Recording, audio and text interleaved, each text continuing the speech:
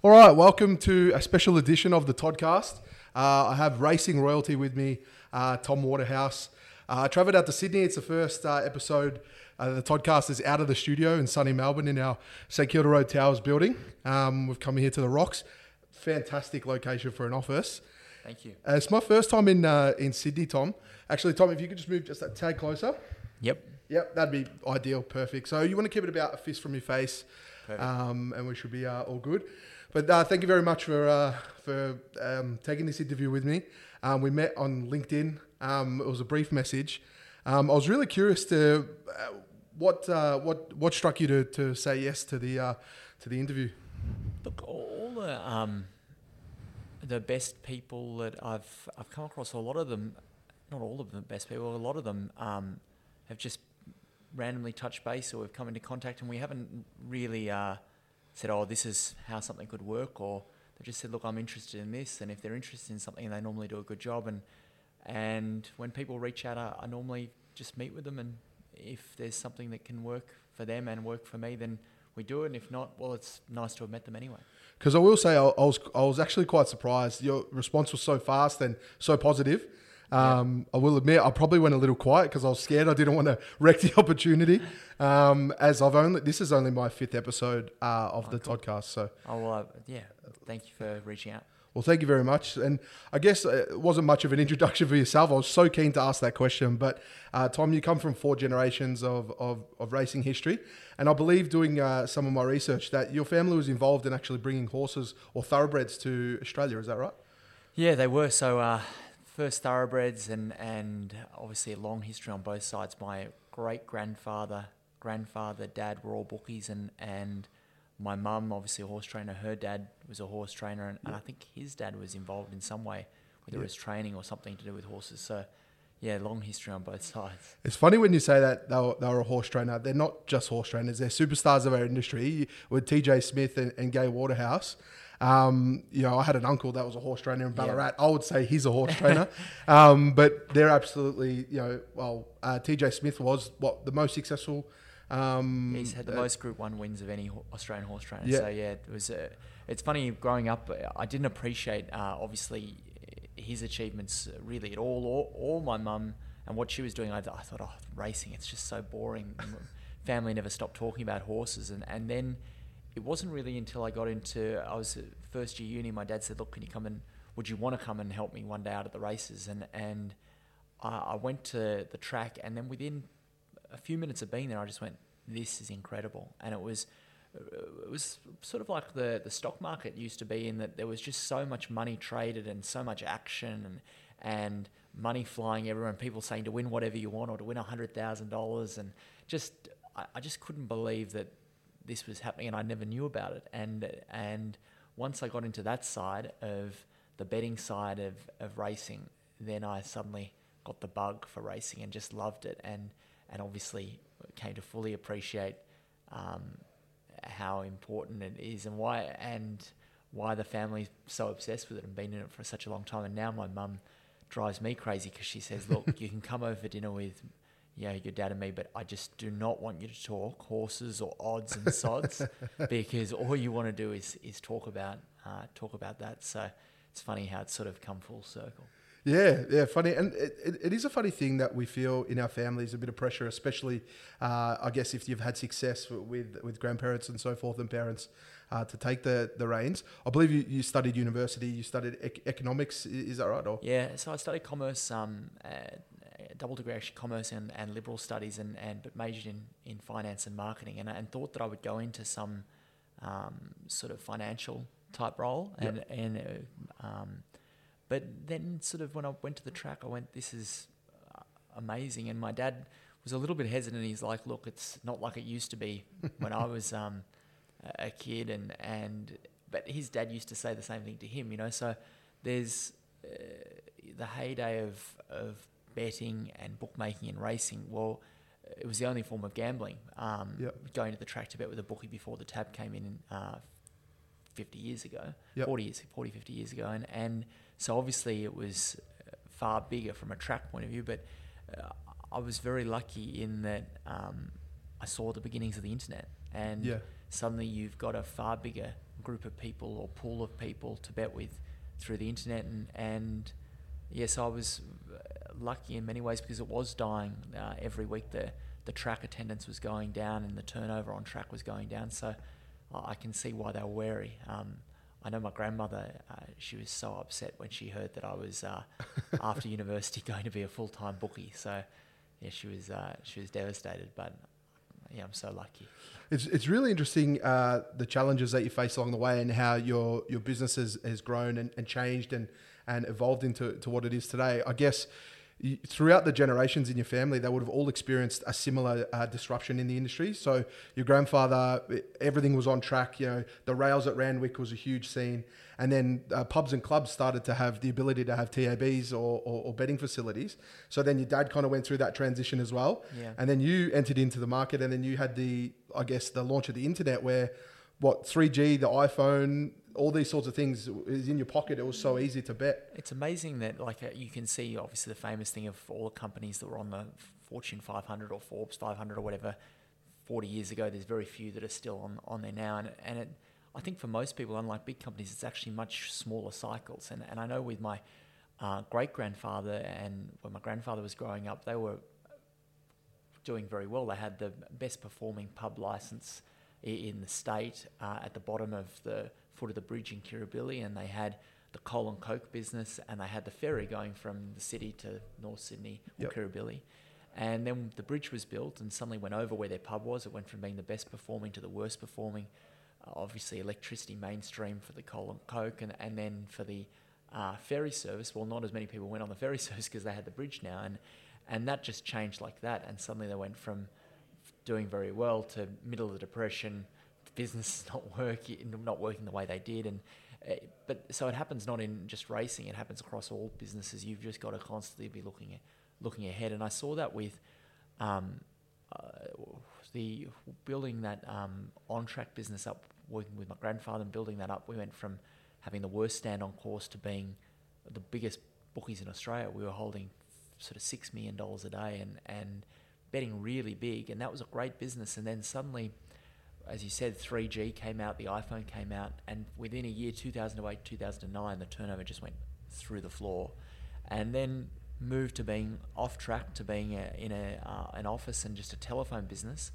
And that was a good business in that we had access to the internet through the office, and we could trade because Betfair and a lot of these corporates came in, and that was a really nice trading sort of business. But then suddenly all the corporates didn't want a more savvy customer trading large volume with them, and that business was not as good as once was. And then the internet obviously took off, and TomWaterhouse.com went from a few hundred clients to 250,000 clients in 18 months. It was a massive growth. But then what was a business that you could run quite lean, you needed massive marketing budgets because you had the likes of William Hill and Ladbrokes and Paddy Power, Bet365 all come into the Australian market spending big money.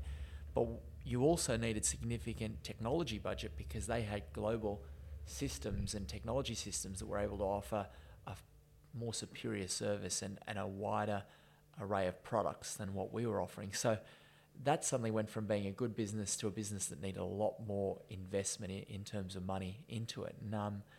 And then you see the full circle in some ways in that now on-course bookies have got a big advantage again because now they can offer $30 million, up to $30 million worth of credit, and they have less tax to pay because they don't have to pay the point of consumption if they're under a certain threshold, and they have less racefields tax to pay if they're under a threshold, and so they have a pricing advantage now. So there's always, the landscape's always changing, and it's always, and I forget it often, is that you can only do a certain amount internally. You've also got to be looking out externally, what's happening to the external landscape, and how are the dynamics changing, and are you aware of them? And it's hard to be across them all. Yeah, exactly. Some really good points there. And I want to talk about scaling your business a little bit later, but going back to your on-track days, one of my favorite stories I've heard you tell, and I'd love you to share it again here on the Toddcast, is one of your first encounters with John Singleton, with Singo. So John Singleton was always a big but quite savvy punter. for years. I know my dad, when he was a young bookie starting out, John Singleton would be betting with him, and he was always pretty hard to beat. But I knew him as a big punter. We were starting out and we were very small. My grandfather came back out of retirement basically to teach me the art of bookmaking, and I'd been working with my dad the previous few years and working out at the dogs and learned so much, obviously, because my dad's a form genius, learning the way he analyses races, trades races, takes a certain position. And my grandfather was very different. And I think my dad thought it was nice to have both lessons from both him and my grandfather. So my grandfather came back to teach me, and we had the worst stand and would be lucky to hold maybe 10, 20,000 on a Saturday. So very, very small win, $1,000, $2,000 to begin with, because we had no clients and we had the worst stand, not as much cash. And we slowly were building it up, and I thought, oh, there's John Singleton. And he's obviously a big customer, a big punter, and if I could get him on board, then we've suddenly got a good customer, and obviously he knows the family and all this stuff. So he's walking across to the rails, and you've got the really big bookies at the time. You've got Harry Barrett, Con Cafetaris, Charlie D'Amour, Bill Hurley, all these sort of big bookies in the Sydney interstate ring. And I see him walking over, and I charge over from the outer, and I'm like, oh, Mr. Singleton, it's Tom Waterhouse, and I'm working with my grandfather, and look, if you're going to have a bet today, we'd love to have a bet with us, and there'd be no problem, whatever you need, it'd be fine. And he's like, oh, well, I have 10,000 on Belle de Jour. And it was in the straight race at Flemington, and it was about 10 to 1 at the time. I'm like, oh, yeah, 10,000. And my grandfather's all excited because the bigger they bet, the happier he was. He would never knock back a bet. But the rest of our book might be taking out $800 or $1,000, and we have one horse taking out 100,000, and didn't like it on the form, but we were completely wrong, and it won the race and lost $100,000. And I was like, oh, we're never going to be able to win this back. This is a nightmare. This is the whole year gone. What a nightmare. And my grandfather he's like, this is a fantastic moment, because he always thought whenever we had big losses, he's like, look, if you reach that milestone in betting at a certain level, you can stomach it, it's like building battle scars or building muscle, and you'll be able to bet that big again. You won't be scared of betting. You'll be able to rise to being a bigger bookie. So he was happy as Larry. And John Singleton, I said, oh, well, look, would you like a check? And he's like, oh, no, I want it in cash. And I said, well, we don't have that much cash, but I'll drop it in on Monday. So to go and get $100,000 from the bank on Monday morning and got it all ready, and went into his office, and they said, I'll wait there. And so I'm sitting there waiting, and he comes out 20 minutes later and had the bag of cash. And he's like, don't be ridiculous. I was joking. Give me a check. I'm like, oh, okay, thanks. And then left. But I always thought it was funny, but also a great moment in that it does make a big difference being able to stomach losses. And obviously I was in a really fortunate position in that I couldn't have got two better mentors in my dad and my grandfather, and also to have the financial backing, because you've got to have the money behind you to be able to. It's one thing to be able to stomach the losses, but you've got to be in a position to pay for them.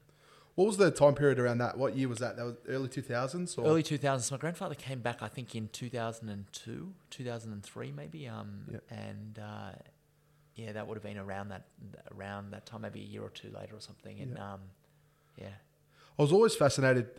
Look, being an avid racing fan myself, not much of a punter. I tend to lose. I'm probably in that target market where they want me on board, the betting companies. But I've always been interested on track that there is an allure to it. Something about chatting to the guy you're placing a bet on and so forth. And how do you win that business? Like, I know it's old hat now to a sense, but how did you win that business at the time? I guess you think, approaching people. Or... So we tried never to knock back any bets. From the rank and file, like customers, not the professionals. Obviously, the professionals, we used to bet them bigger than they could get most places, but our whole thing, had a big advantage in that Rob he's a form genius, and Grandpa Bill wanted to bet, so we could be first of all trying to be great customer service, always like come back to us. If I saw one of our punters going somewhere else, I'd be like, what do you need? Trying to be on the front foot. we were able to be aggressive on pricing because we had Rob doing the form for us, and Cramp by Bill always into me going, bet big. You've got to bet big and bet up. And I was like, oh no, small fish is sweet. And he's like, oh, it's the most ridiculous thing I've ever heard. He's like, you've got to bet up. And so we were quite aggressive on the horses that we didn't like. We bet everyone that wasn't professional basically whatever they wanted, and we bet the professionals bigger than what they were getting most other places.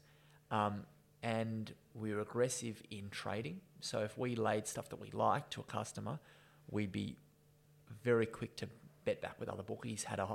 You really made use of the telephone to like bet with interstate bookies. Got a network of whole bookies around Australia that would allow us to lay off. Yep. And then we introduced a product that most of the bookies didn't offer, starting price guarantee. So if you bet with us and took the fixed price and it drifted, you get that price.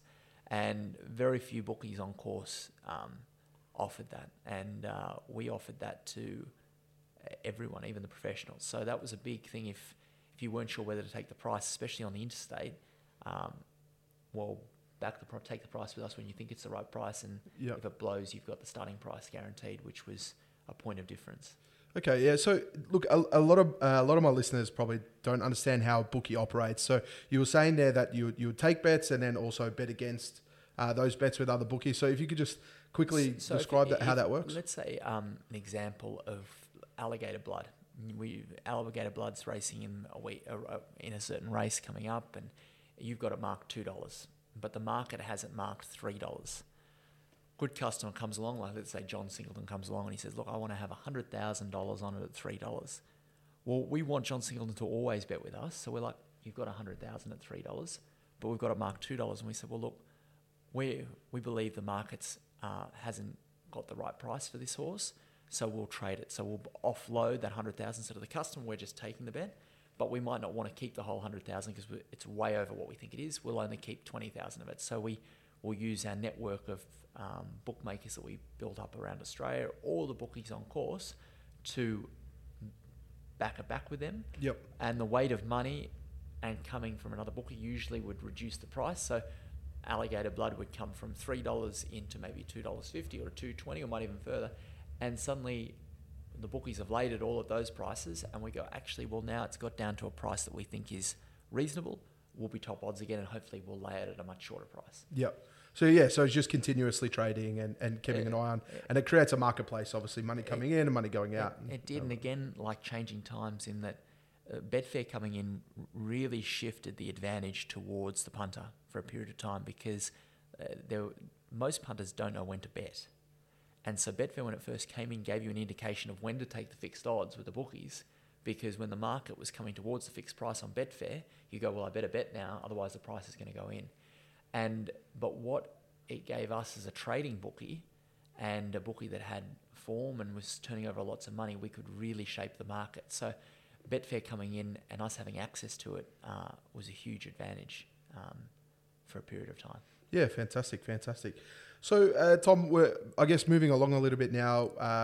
We now get to like 2008, 2009, and we touched on it earlier, the internet, the power of the internet age came out. I believe you made a move to Melbourne as the regulations or things were different. I remember walking past your offices at the Valley. Yeah. But yeah, tell me a little bit about the reasoning behind the move to Melbourne and what that entailed. Well, Racefields came in New South Wales, and that was an increase in tax, and obviously we were very low margin operators, so the on-course bookies, in that an internet bookie might operate at 12-13% margin now, or over 10%. An on-course bookie would do a good job operating anywhere between 2 and 5% margin. So when they suddenly increased it from 1 to 1.5, we're like, well, that's a significant increase in what we have to pay. And because we were interstate bookies, not offering a market or a visible market on New South Wales racing, we thought there was a good case that we didn't have to pay Racefields at the time. And that proved correct. We actually won the court case on that, and they changed the way the Racefields was drafted. But while that court case was going, I moved down to Melbourne, because if in case we got it wrong, I didn't want to fall foul of the rules. And so I moved down to Melbourne. I had a license. Luckily, my dad pushed me to get a license in 2007 when there was equine influenza, and said you should have a license in Melbourne as well. And I used to go down for the night meetings, but when this court case was going on, I'm like, well, I'll go down and operate it out of Melbourne. And so I ended up a short-term stay. I thought I'd only be there for a few weeks or a month or whatever. Moved down to Melbourne and stayed at Crown Casino. Ended up staying there for 4 years. And the reason being is that the tax environment was more friendly in Melbourne.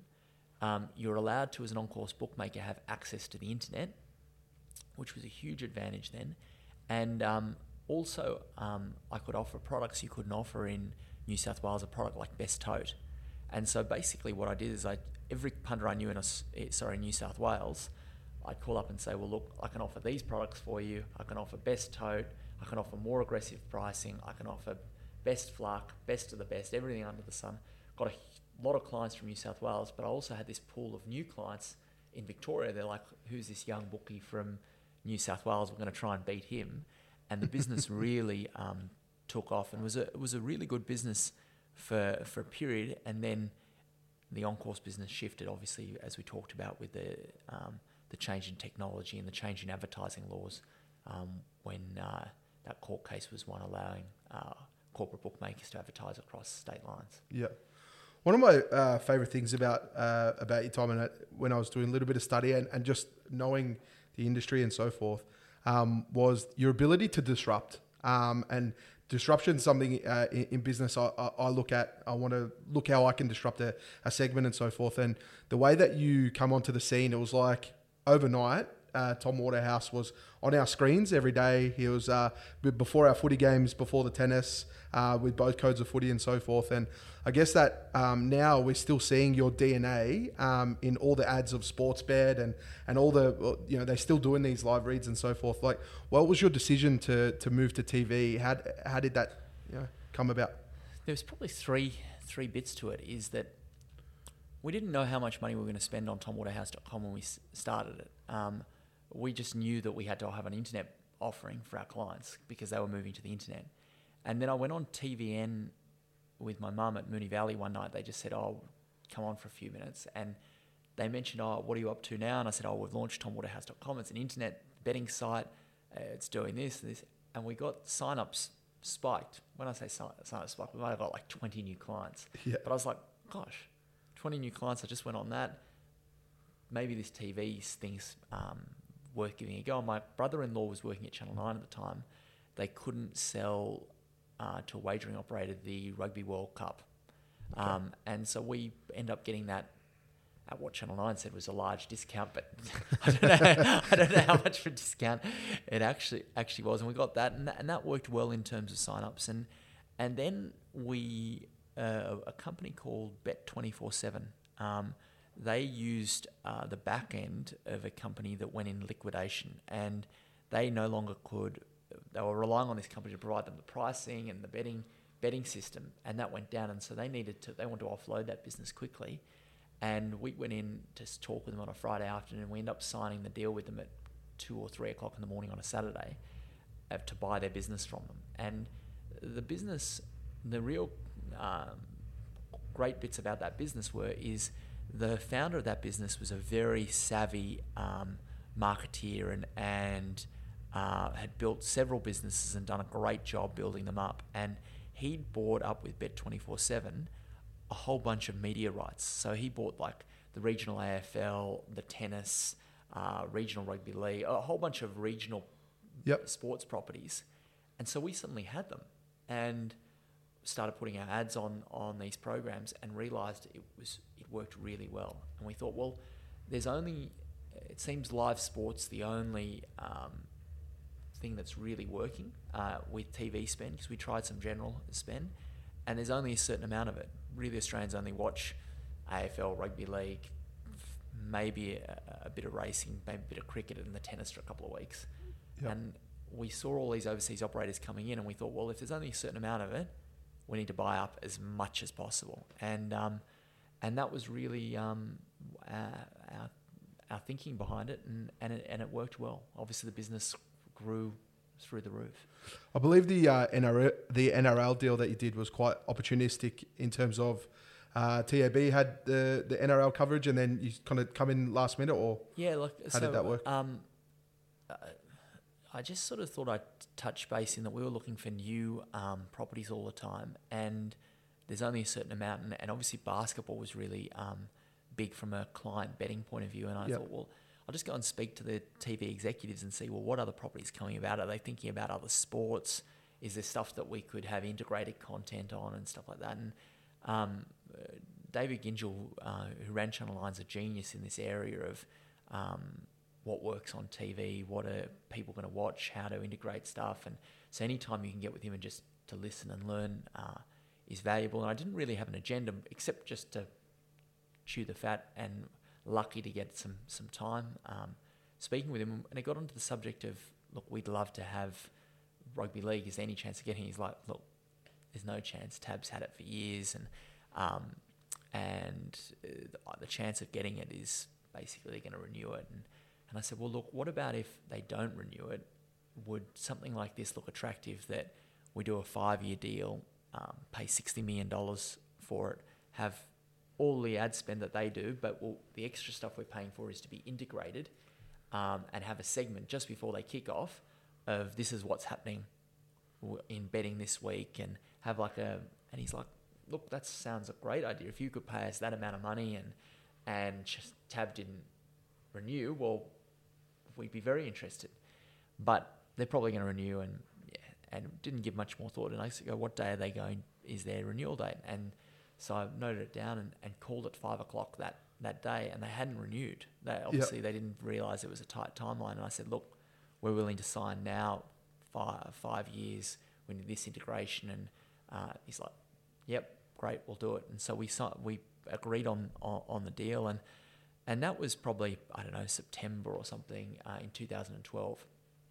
But what I'd never really spent much time on TV. I've been on like Dancing with the Stars TV show a little bit, and I've been on a few integration, but nothing really like live talking about a sport. I don't really follow rugby league. I used to follow it when, like the Broncos when I was a kid, and Alfie Langer when he used to play, but it had been 10 years of not watching rugby league, and I don't know it like anywhere in the same realm as someone that's played the game or anything like that. I'm not some expert on it, and I got closer and closer, sort of got to January, and I'm like, actually, I'm freaking out a bit. I've got to go on for 5 minutes on TV before the main rugby league games and talk about rugby league and sport, which is very different to talking about racing. Yeah. And so they go and gave me a test run, and a guy called Steve Crawley, who ran the sport at Channel 9, he got me in front of the camera and gave me a few goes. And after 10, 15 minutes, he said, look, in all my time doing sport on TV, I've never seen anyone with less talent than you. Yeah. And I think we're in for a real world of pain. Oh, wow. I've got to think about it. And so they came back and said, look, we can't have you for 5 minutes at the very beginning just by yourself. What we'll do is we'll put you on the commentary panel. And that means if you forget what you're talking about or you don't know, you've got this support system that they can help you. So you'll be there for 5 minutes, but you won't have, it's just you. And then after a few weeks, we'll go more to you so we comply with the deal. Well, it kicked off and the backlash, we'd had basically all good publicity up until this point, but the backlash was significant because I was integrated on their content looking like I was a rugby league expert or something. Yep. And that wasn't the intention. It was only because my lack of skill in terms of presenting. And so we never actually got to where I had my 5 minutes of alone time on TV. It was more just that we tried that for a bit, and backlash was significant. And then obviously looked like there was going to be change in legislation, the way that you can advertise and market, and we pulled back and adapted significantly from that. Yeah, so with that launch of the TV stuff, what did that actually do for your business? Did that really rocket your business? Because I believe you were quite a tighter company, and then it kind of expanded quite quickly. Yeah, so the business grew in sort of that 18-month period from like a few hundred customers to 250,000 customers, from there was maybe 3 to 5 of us at the beginning to over 100 people in the business. So it was a really quick growth. But yeah, the advertising, it was funny, the more there was backlash about the advertising, the lower our cost per acquisition and the faster our customer growth. And you sort of hear that there's never any bad publicity, like no no publicity is bad publicity, or whatever that. Sorry, I probably got it mixed up. But the in a way it's true, or at least it was true in that circumstance, in that the backlash was significant, and from my wife would be like, "Oh my gosh, Tom, this is a nightmare. You've got all these negative comments. My feed's full up of this." And but from a business standpoint, it was a very big growth phase in terms of because it was topical. People were talking about it. Yeah. Look, one thing that I really wanted to dive into is scaling businesses and talk about that with you. Look, across my business journey, I've just bumped into people across the way that just seem to know how to scale a business. And there's some people that will show up and be slow and steady. And then there's some people that they just blow up like week on week, month on month. And I've met like a handful of people that have this, but there's some characteristics about them that are quite particular. What do you think that is in you, and what do you think that DNA was for you to expand? I know obviously having the publicity was helpful, but to make that decision you've got to have something in you to make that decision. Like what's in you that you think makes you scale so big? Well, I like to bet, and I'm not a gambler as such. Like to me to have if I haven't done the Form 1 racing, or to go and have a bet, I would never bet at a casino, like go and play like pokie machine or something. And I wouldn't go and have a bet on a race that I didn't have the form on or hadn't analysed. But it's calculated bets, whether it's in business or in betting on horses. It's all about taking calculated bets. And if you see a business that's got the dynamics of, or the characteristics of having significant growth, then you're taking a calculated bet. And we were seeing in TomWaterhouse.com, we were seeing that customers were worth this much and the cost to get them was this much. And so you don't know when you're taking the next bet whether that will continue, but the odds are slightly in your favor because you've got information about how that business is performing and how the industry is performing. And so I'm willing to gamble or bet up if I think the odds are in my favor. And if you take that bet, you can scale quickly if you're right. And if you're not right, you need to make sure that you're managing your bankroll and your staking in business or in normal betting, that you don't go out of play. Because if you take too many bets and that you're suddenly out of play, it's almost impossible to come back. So you need to take a series of calculated bets that you can never go broke or never run out of your bankroll, and look for where you can have big wins. And I try and make sure that we're lean and nimble enough to change quickly, because I've seen just in my short business career, on-course business, New South Wales changed to on-course business in Victoria, changed to telephone business that was great, that changed to an internet business that was great, that changed to corporate businesses that in Australia changed because of the tax, to now into a tipping business and running a gambling fund. It's all these businesses, they change, and so you need to be nimble enough that when they change, haven't got a noose around your neck that you've got these huge costs that weigh you down, and that you can keep taking bets and try and go in different directions that you can get great growth. Yeah, I think it's a really important message in that calculated risk and doing the analysis on that. It's funny, on my Instagram, I put out before I came, I put out to my Instagram, I'm meeting Tom Waterhouse. Is there any questions that you'd like to ask him, or what was it?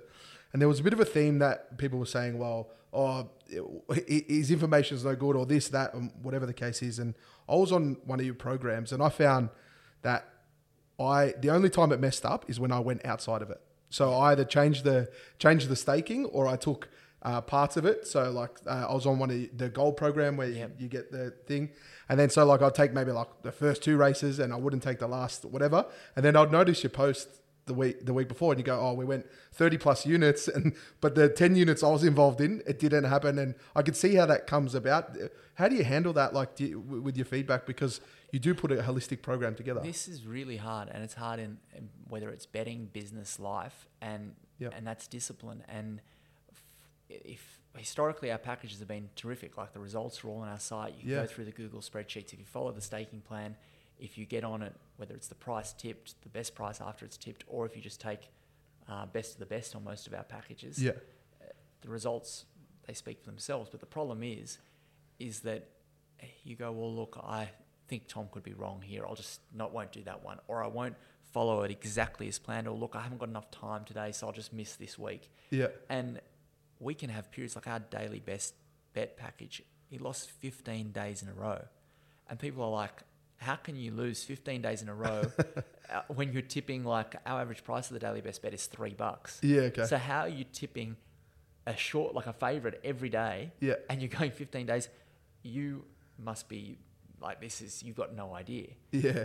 But we won on that month, and obviously we've won significantly over the period. But you're going to have a run of outs, and you just got to make sure that what you're doing is you're on the right path.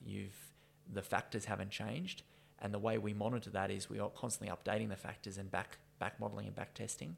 But we're looking at how much we consistently beat the market, beat the starting price. Yep.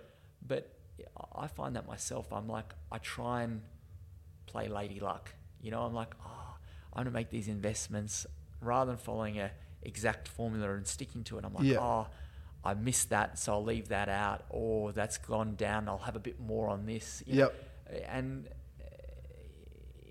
you've got to go, look, this is what I'm planning to do, and I have the discipline to stick to what your plan is from the outset. And if you deviate from the plan, you've got to be very well thought through, is this intentional, and am I giving this enough of a chance to stick with it for a period of time? And that's why bankroll is so important. Like, we can have the worst, we can, on a gold on a Saturday, not back one winner. Yep. And do 8% of bankroll. And everyone's like, this has been the worst day of all time. And I'm like, well, yeah, it's obviously like to back a winner, but it's 8% of your bankroll, and we were up 200 units the week, in a week before, and that they don't think of it like that. They're obviously not staking correctly and follow it. And the reason being is it's difficult. And that's why it's so hard to, whether it's to be successful in punting or successful in business, it's hard. Yeah. And I know myself, outside of the discipline of betting on horse racing, I find it much harder to employ that discipline that I promote within this, because this is my core business. But when it comes to things outside that, I don't have nearly the same discipline as what I can have in my core. Yeah, okay, great. And I guess there's a big lesson to be learnt in that. And I did kind of find that in the end. I'd like go through what I did that day, and I'm like, well, I didn't follow the formula. That one's on me. And I've spent many a time chatting with some of my mates about that as well, because I guess the average punter they go into it blindly. It's more the thrill or the chase of those particular wins and so forth. But one thing that I wanted to also discuss with you, Tom, I should just mention sorry, go ahead. Is that most people view punting as entertainment. Yes, yeah. And entertainment, I have no discipline when I go to the movies. You know what I mean? If I want choc top, I'm like, actually, I'd like to. Yeah, of and course. I'll have popcorn, and I'll have a large pan, or I have a whatever. Yeah, and wow. I'm out to enjoy. Like, I don't think, okay, have I just spent this on this or a strict budget? Because I'm like, I only go to the movies maybe once every couple of months. Yeah. Whatever, I'll just enjoy myself. And a lot of people that are punting, they're just going, well, I want to have a crack on a Saturday and have a few bets, and I don't want to stick out 5 races and not bet on them because I'm there. And I'm not doing it for work. I'm doing it for entertainment. And that's the difference between what we promote and what most people do. And that's why I think a lot of people find it difficult at the beginning, because they're like, I don't want this discipline around what I find fun and entertaining. But that's fine. It just depends what you're viewing it as. If you're viewing it as an entertainment thing and just having a few bets, then it probably isn't for you, this package or these packages. But if you're viewing it actually like, I want to do it, I enjoy it, but I also want to go through the discipline and the mental challenge of beating the bookies, then it's probably is the right thing. Yeah, wow, that does put another spin on it. And I think just from when you said that, related to that massively, I guess the motivation behind it is entertainment, but then you have the allure of money. So you automatically get fogged to think that you're doing it for some extra cash. But in actual fact, you are, you're sitting around with your mates on your phone or you're it's a social enjoyment. thing. Yeah. And it's huge. It's huge enjoyment. Yeah. So yeah, that is quite interesting that you put it that way. That's given me a new perspective on that as well. Tom, one of the things that I loved is your branding. Now, Australia's had a really close culture with betting and a really close culture with, with a bookmaker and so forth. I'm talking like 60s and 70s. And then like the TAB doesn't really have an identity. What was your decision to keep your name in your business, and what was your decision to stick with that? Look, we always thought that bookies were known by their name. I know as a kid I used to Cold Tidy, and I don't know why. Whether it was written about in the papers or my dad or whoever talked about him, I'm like, Cold Tidy. When I go to the race, I'm going to bet with him. Yeah. And you always knew of the bookies by their name. And in the UK, I knew of Victor Chandler and William Hill and Paddy Power. They were individual names. Now, I thought, well, why in Australia are they going? They all sound the same. It was sports bet, sports betting, TAB, sports bet. I'm like, they just sound weird to me. Like, they sound normal now because they're everywhere. But at the time, I was like, and so we always thought we would keep as an individual name, and really the way that the brand evolved were two things. Firstly, based on me as an individual, like my best mate when I was a kid, I used to go over to watch movies at his house, and I'd be dressed very similar to this, and his mum would be like, look, Dave, why can't you dress more like Tom? And he's like, Mum, we're 12 and he's in a suit. He's a weirdo. What are you talking about? Like, why would I dress like him?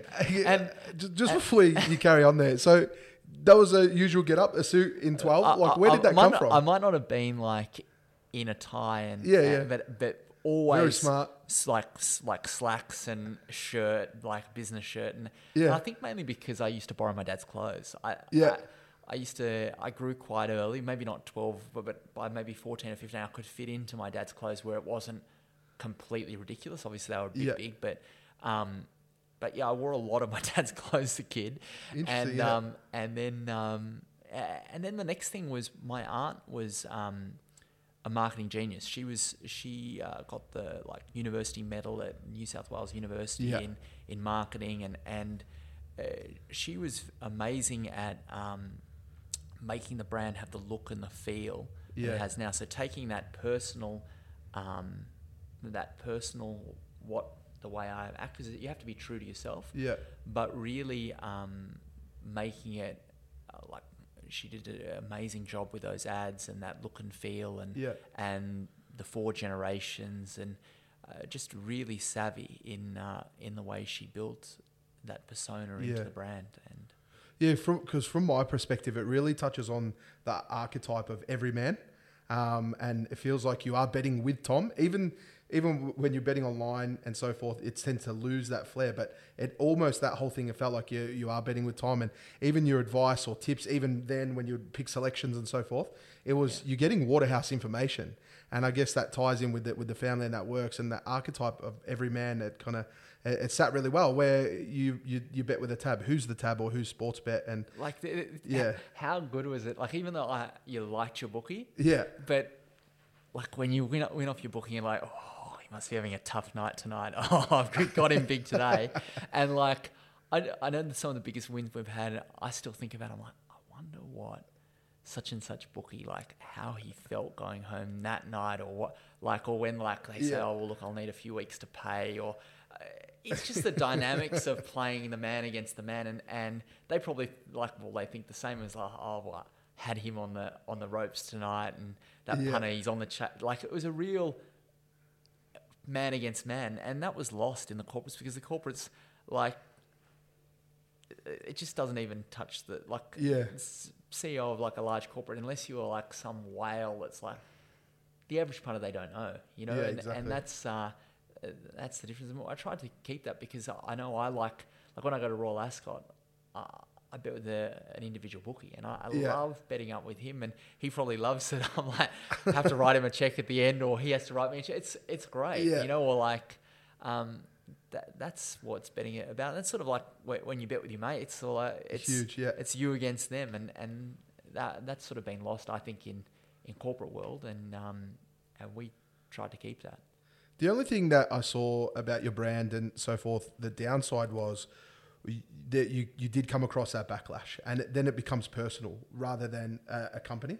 Like, for example, when there was a lot of groups crying out that betting shouldn't be before sport, like kids shouldn't know the odds, and now it's common terminology where you'll talk in the playground or you go, oh, I think, Carlton's going to win this week, but the bookies have them at 12 points at the line, they don't think it's going to be as close. And I guess it's now such common discussion, and you did cop a bit of backlash with that. How did you cope and deal with that? And it was, for me, always as long as my family loves me and my wife loves me and my kids love me, I never really think, or it's sort of like water off a duck's back when it comes to what external people think. I know the only time it sort of impacted was when it impacted my wife. So we'd be at the movies during that time, and people would go every name under the sun, or on a plane or something. Yeah. And that was because it was really topical at the time, and it was before Tab had been doing very similar things in terms of the way they were advertising.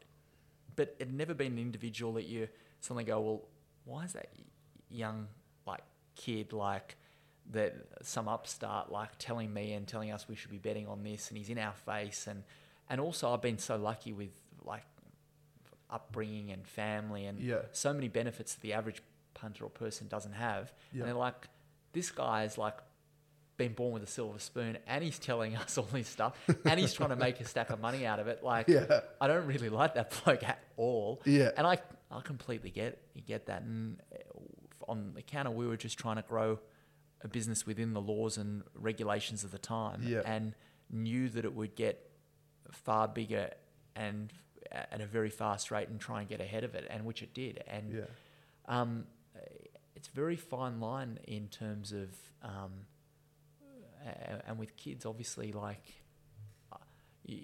in terms of you never want to be getting kids into something until they're the right age of doing it, and you never want them to have any sort of problems, whether it's gambling or anything else under the sun. So I guess that's an education piece, and I think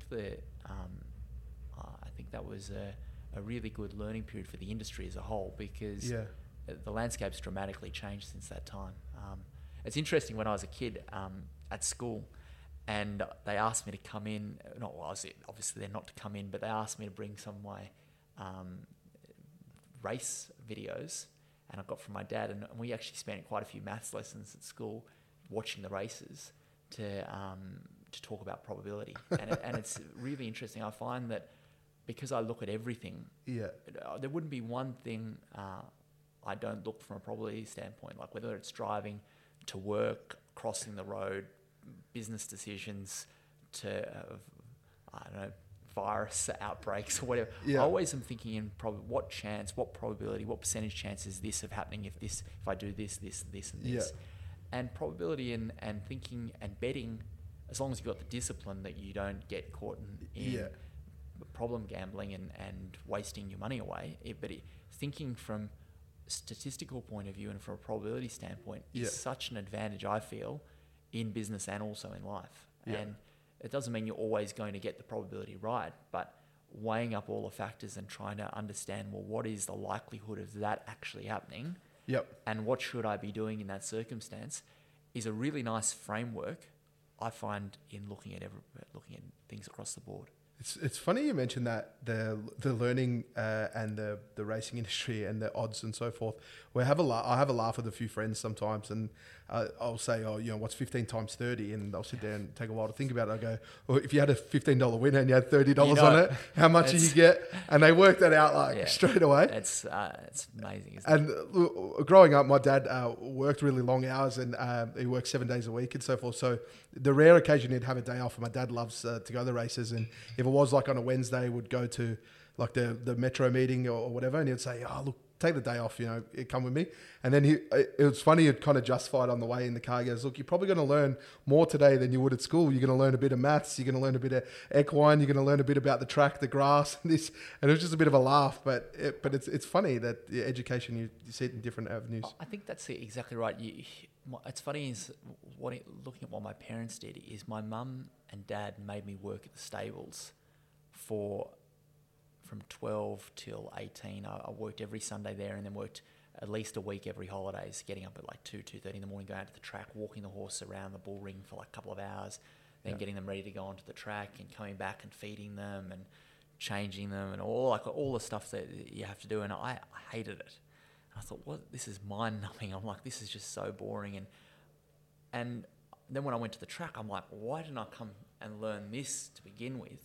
Yeah. And I think your dad was right in that you learn so much at the track in terms of probability, different characters, see the money changing hands. But I think in hindsight, they were right in that order, in that one of the biggest things I think to being successful in business and possibly in life is discipline. And they gave me that discipline of going, well, you have to be up at this time, all your friends are going out, you have to be like at the track, you have to walk around the bull ring for ages, you have to do all this stuff I was like, this is torture. But that gave me really good discipline, because they kept saying, if you don't work your butt off, then your opportunities are more limited, and you've got to work hard. It's really important. Where you see a lot of the people that come to the track early is they see how easy money is. Because it looks like it's really easy to get at the track, because you see people dealing in numbers that it's very hard to go and work for $8 an hour. Yeah. If you see that someone can win or lose 100,000 with one bet, and that people are making big money and they're driving nice cars, and that you can go to the track and be sucked into going, gambling's a really easy way to make money, and it's not. It requires a lot of discipline, and that's I think that's the education piece. But you're right, in terms of going to the track and the lessons that are learnt there, they're incredible. Yeah, fantastic. So, Tom, now obviously you have your tipping business. There was a point there, obviously we've kind of glossed over it a fair bit there, but you were taken over by William Hill. You're CEO of William Hill Australia there for a little bit. What was your experience like in the corporate world rather than working for yourself? I'm sure that would have been a huge, especially coming from a family of everyone who works for themselves. So William Hill, they bought TomWaterhouse.com after they bought the Sporting Bet Centre Bet business. Yep. And we were in earn-out for a period, and I just kept writing to the global CEO and saying, look, if I was running this business, I would do this, this, and this, really to try and make sure they did it so we get the highest earn-out possible. Yep. And after a few months of writing, I didn't write him that often, but maybe every couple of months or every 6 weeks, I'd write and say, look, these are the things this business needs to do, in my opinion, to be successful. He said, well, look, we'll end the earn-out on these terms on condition that you come and run these businesses that we bought here in Australia.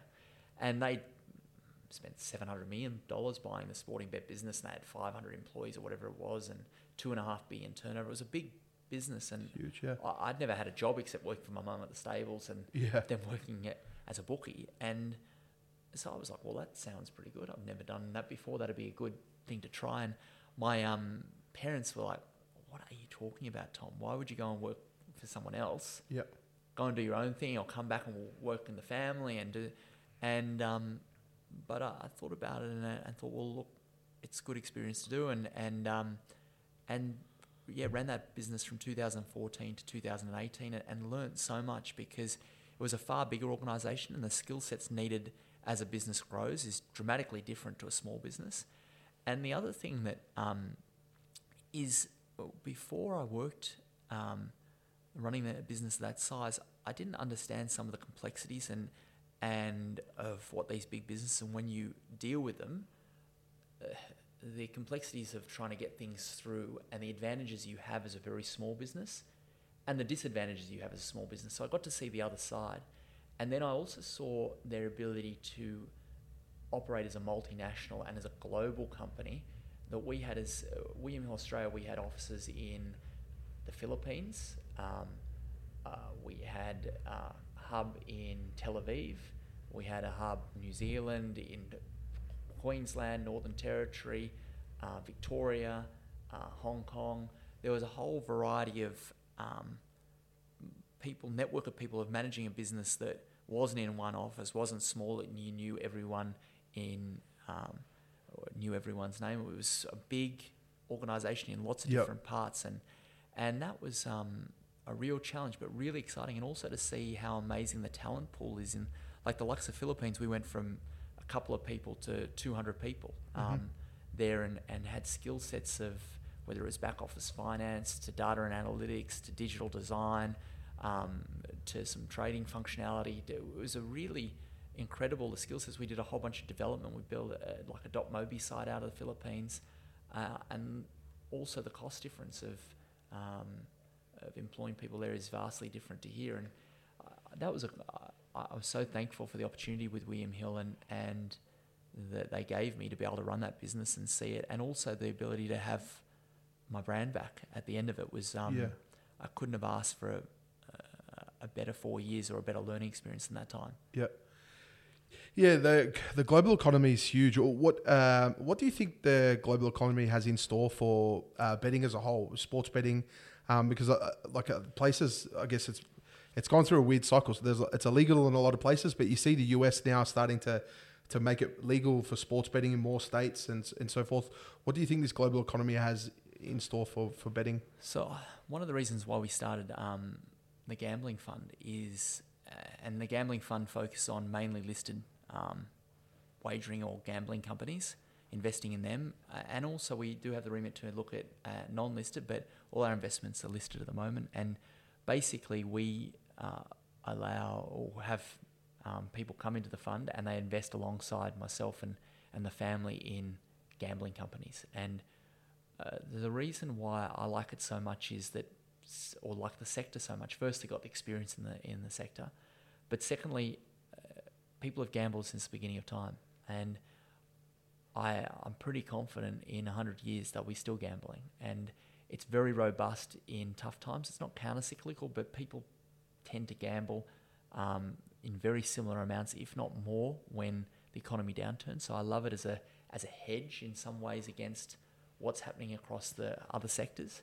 But I also love it in that not only is it robust, good cash flow, normally these businesses, but we're seeing a very interesting time because you're seeing the opening up of, and I think this is a once in a lifetime or once in a generation period, the opening up of the US, which is, if not the largest, one of the two largest markets possible in the world. And so you're seeing that you've got businesses that we look at that are robust in tough times, or usually tend to be, but you've also got a massive growth opportunity in the US is opening up. So our fund really looks at we're looking at three different areas, and the first one is we look at B2B businesses, so business to business. We love this area because most of the investment banks don't cover those businesses. They cover the likes of Tabcorp or Stars or Crown or Aristocrat, but they don't cover some of the operators that provide the services to these gambling operations. And we feel that we have a real expertise in that, having run William Hill and started up TomWaterhouse.com now a couple of times. I know many of those companies that we have to integrate with and that are integral to making our business work that the general population or the investment community doesn't know. So we focus on those areas. We've made an investment in a company called BetMakers, which is a very interesting company, supplies a lot of the fixed odds racing data to the wagering operators in Australia, the UK, and now got deals in the US.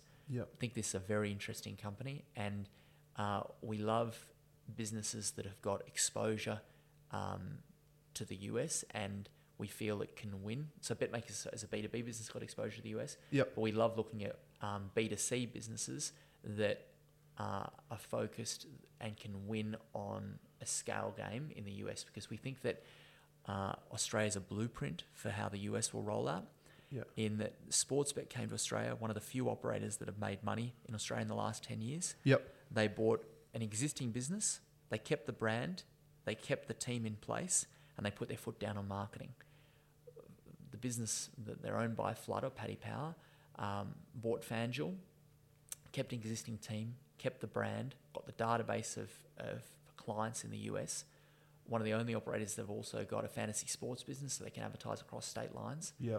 And they're putting their foot down when it comes to marketing, and already have 50% plus, well, circa 50% plus market share in New Jersey, and are winning. It seems to be winning the scale game. So we've made an investment in them, and then we're also looking, and yet to really get significantly involved in the area. But another area that we really are starting to focus on is in esports.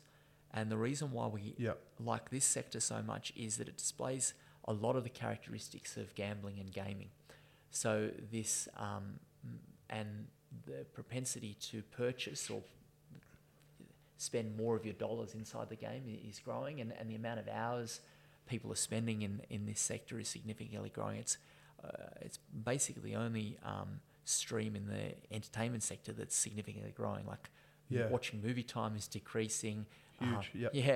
Where people are spending countless hours watching this, and the way that they're monetizing and making it highly addictive to people to spend time, but also spend money through those loot boxes is a very interesting space, and something that we're spending time looking at, understanding, trying to see where the opportunities are. Yeah, it was massive because one of my favorite sports media companies, Barstool Sports, recently had a huge share bought into by one of the major casinos.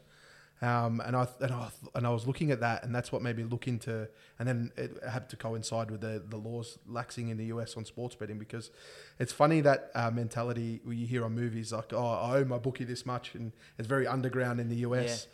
And it's funny what you were touching on earlier about the advertising. It's so good in Australia that it is so heavily regulated that those underground things don't happen.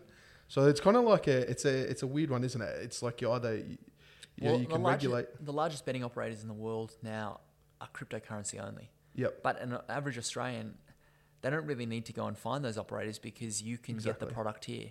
I guess that the only reason why they would go to those operators if they want to play online casino games. Yep. And also if they're finding restricted getting on here. But Australia, in my view, it's better to regulate and tax than it is to just say you can't have it, because that underground market becomes significant, as you can see in China and you saw in the US. Yeah, massive. Tom, that's fantastic information. Now, a couple of, I guess, quick fire questions. Favourite racetrack in Australia? Well, our best performing track at the moment for the TomWaterhouse.com tipping business is Morphettville. Yep. But I used to like going to Hawkesbury. I love those bacon egg rolls at Hawkesbury, and I love that short straight. But our best performing track is Morphettville. Yep. Okay. Interesting. So your favourite Hawkesbury, the old bacon and egg roll. I love those, and I also love the tightness of that betting ring. It was a strong betting ring, but it was tight, that it was easy to get on across all of them. I haven't been to Hawkesbury for 10 years, so it may have changed. Your mum seems to have a few maidens get up at Hawkesbury as well. Yeah. Interesting. Probably both like it the same. International. You're a big fan of the Ascot, just from talking to you. Is that your favourite in the whole world? In terms of racetracks. I love going to Royal Ascot because there's some great meetings. Whether it's Hong Kong or the Ark or in Dubai. But the thing that is so good about Ascot is you've got the Queen. Obviously, having the royal family adds that glamour, and racing's so lucky to have the Queen and the royal family's involvement. It's really the centre of, you have people coming from all different parts of the world coming to Royal Ascot. It's in a great time of year in that the racing's died down here a bit. The Brisbane Carnival's finished, and the summer's really kicking off, and London's really vibrant. But the thing that I love most about it is that the betting is very strong. So the liquidity on Betfair is huge. The bookies, there's bookies there that will bet to win on per bet £100,000. So you can really bet up, and also it's a lovely start time. Like to have the races start after 2:00 in the afternoon, go every 30 minutes, 6 races a day, and you're back in London to hit the town that night. It's a perfect mix of... Good mix, yeah. It's a perfect mix of betting up and also being able to have a fun week out. Yeah, great. Favorite horse you like to watch or over the journey? I loved a horse called Dance Hero. Dance Hero, it was front running, fast time. It won the Triple Crown, won a couple of legs of that in record time, won the Magic Millions, and it often didn't start favourite. You know, I didn't start favourite in the Slipper, and it was. I love those horses that run and don't need luck. You know, it just would. If you can catch me, great. But I'm running the fastest times 2-year-olds have run in ever. Yeah, you're probably not going to catch me. You know, so yeah. And that's sort of how it ran. And the market got it wrong. On most of it starts as a 2-year-old. So I really liked it. It's funny. Funny you say that. It seems like that's one of your mum's philosophies as well. Loves to get her horses out in front and keep going. Catch me if you can. Yeah. It's TJ did the same. Gay's done the same, and Gay's got more Group 1s out of any living trainer, and TJ's got the most Group 1s out of any trainer. And you see very few trainers adopt those tactics, and they obviously are. They're obviously good at training horses, but don't look at the statistics. Yeah, well, it's a business of being first past the post, and if you're in first place in the race, you need to be beaten to lose. So, but yeah, I guess that it works that way. One thing that I did forget to mention, and I guess it was huge, is in the height of your success on the track stuff, there was a famous carnival in 2008 that you took more than any other bookie combined on the track, but it didn't start off so well, and that was that Derby Day in 2008. I think, was it Rebel Raider? It was 100-1, got up, beat the $1.75 favourite. Yeah, so look, we went down and my grandfather came down to Melbourne that day, and it was such a proud moment in that my grandfather was the last Sydney bookie to come down to Melbourne in 1968. Yeah. So 40 years later, there on the rails at Flemington and being able to get a rails position, because I went to the CEO of the VRC and I said, look, I think you should make a special case to allow us to go onto the rails. I'll hold $20 million over the 4 days of the carnival and be great publicity. And so got onto the rails and was like this. What a moment. Here at Flemington, Derby Day, it was massive, and there's such excitement and anticipation for that week. And everything just went against us. We lost on nearly every race. And I remember doing $2 million that day, and my grandfather was fine.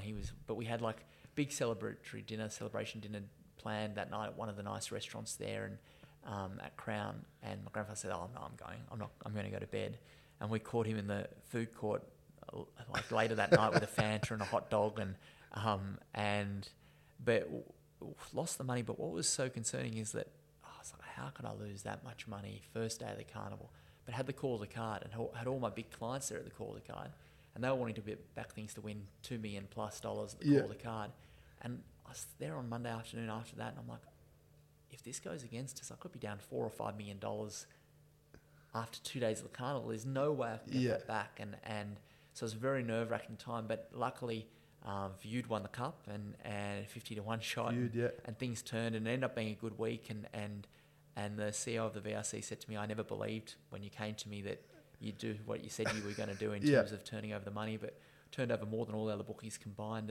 And my grandfather was right. Is once you reach that milestone of being able to bet at a certain level, you can stomach it, and you don't feel nervous or scared in the same way of being able to bet like that again. And it's very difficult to get to that level. It takes time and a lot of losses and wins to get there. The Spring Carnival's massive, and I've attended all the events, but one thing I never attended is the Call of the Card. And I've listened to it, listened in many times, and the Call of the Card, the bets are absolutely astronomically huge, and they're bigger than I guess you're allowed anywhere else, or what the bookies will take you on. What's the Call of the Card like from a bookie's perspective, and how does that feel when you're taking those bets on? So the Call of the Card's fantastic in that it's one of the few times that you can get on for decent money, because the bookies have to bet you to win $250,000 per bet, and so you can get on for a decent wager. The problem with the Call of the Card, the problem is that most people have got their bets on way before, And so the crowd go, well, look, I'm there. I don't want to back things to... The average person doesn't back things to win $250,000 or $1 million. Yeah. So they've had their like $100 or $500 or whatever, normally with their corporate account. The market's been out for a year. Yeah. But before it used to come out only like you're getting a relatively new market. Yeah. And so it's very difficult for the bookies' point of view because they have all the sharks that want to come and back these horses for unlimited money, but they haven't got the same fill-in money of the rank and file punter. Yeah. And so it's a very interesting to see how the Causa card plays out over the next few years, and it's definitely going to be difficult to see how it's managed. But I love it personally because the bookies have to bet a decent amount, but they had to bet that 10 years ago, 20 years ago. I remember watching the TV and watching Mark Reed as a little kid back things to win $1 million at the Causa card. Yeah. And $1 million 25 years ago is worth a lot more than $1 million today. And even letting people on to win $2 million 10 years ago or 12 years ago now at the 2008 Causa card is a lot more than $2 million. It's a lot more $2 million 12 years ago than it is now. Yep. And so it's actually relatively small. Yet saying it's relatively small, it seems dramatically bigger than what those bookies are normally betting. And so whether it can work long term, I only hope that it can. Yeah, because it's such a historic event. It's great. And it's just great entertainment to listen into. Yeah. You just hear the big bets and it's funny. But Tom, you've got obviously your packages now, you're doing the tipping. Is there anything you'd like to add onto that stuff for any of the listeners? Like, what's the main advantage of dealing with someone like yourself? Look, I think the thing that we've done with the tipping packages that's interesting for people is that we've tried to cater for all different types of punters now, in that we used to have just the gold package when we first came out. And really to be a gold member, you're pretty serious on a Saturday because we're giving you 20 bets. Yep. So you're like, I'm having lots and lots of bets. I'm focusing on the market. I'm going to be ready when Tom sends the tips. But we've also introduced like packages that if you're not as serious but you like to have a punt, like our daily best package has performed, I think since we started, at 18% profit on turnover at the price available when we tip it. And all the data's on the website and you've got Google Sheets, like you can track the returns been really great for our members. But that suits someone that just goes, well, look, I don't really want to spend much time, but I'd like to get one bet a day and I'll just throw it on. I don't have to be ultra jumping on when the price is there because I can back them at best of the best, and historically they've shown good return. That suits someone that's not a bit more casual. And so we've sort of set up packages that suit the hardcore keen punter that is really doing it, maybe not as a profession, but doing it very seriously, and finding packages that suit someone that just goes, look, I'd like to have good bets, but I'm viewing this as entertainment with a bit of an edge rather than... And look, the results obviously speak for themselves, and the fact that the bookies have dramatically changed the way they offer things since we've introduced these packages, like, is disappointing to see, in that it makes it harder to win on some of those packages. We have to adapt, but also positive in that the whole aim is for our members to become better bettors and ultimately help them beat the bookies. And if we're forcing the bookies to adapt and change what they're doing, well, we're on the right track. And it's I think it's really interesting because I was so lucky to have my grandfather and my dad teach me how to win at betting and win at bookmaking. But most people, there's no school for betting or school for bookmaking. There isn't, yeah. And so that's what we're really trying to do is show people how they can become better at betting. Yeah, fantastic. And if you want to look at the packages, tomwaterhouse.com. Just go to tomwaterhouse.com. Log online. You got all the results there. It's easy to all sign the results up. and you can see like all the packages there and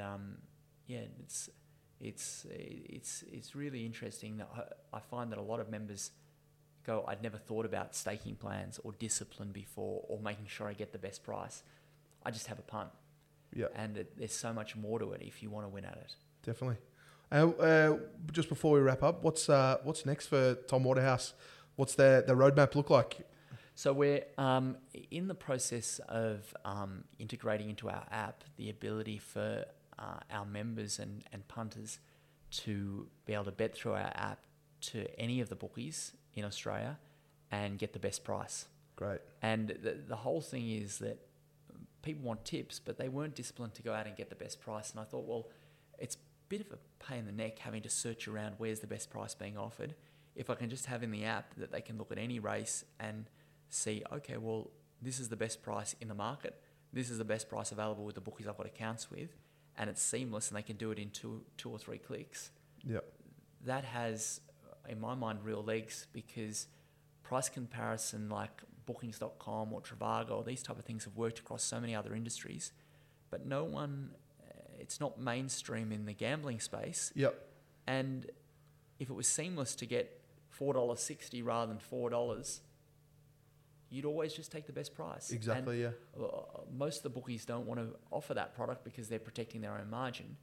For our business, it's just making sure that our members and people that are with TomWaterhouse.com are getting the best experience, because I know that if they're getting on at the best price and that they'll go, oh, well, actually I can show return at this. Yep. Tom's trying to make me a better, and hopefully they'll stick with us in terms of sticking with the tipping and stick with us on the journey of trying to beat the bookies for as long as possible. Just makes complete sense that would be the next journey. But thank you so much for taking this interview on a short notice, and also not knowing who I was. I appreciate it so much. It's huge. Thanks so much. But thank you very much. Appreciate it. Thank you. Thanks. Thanks.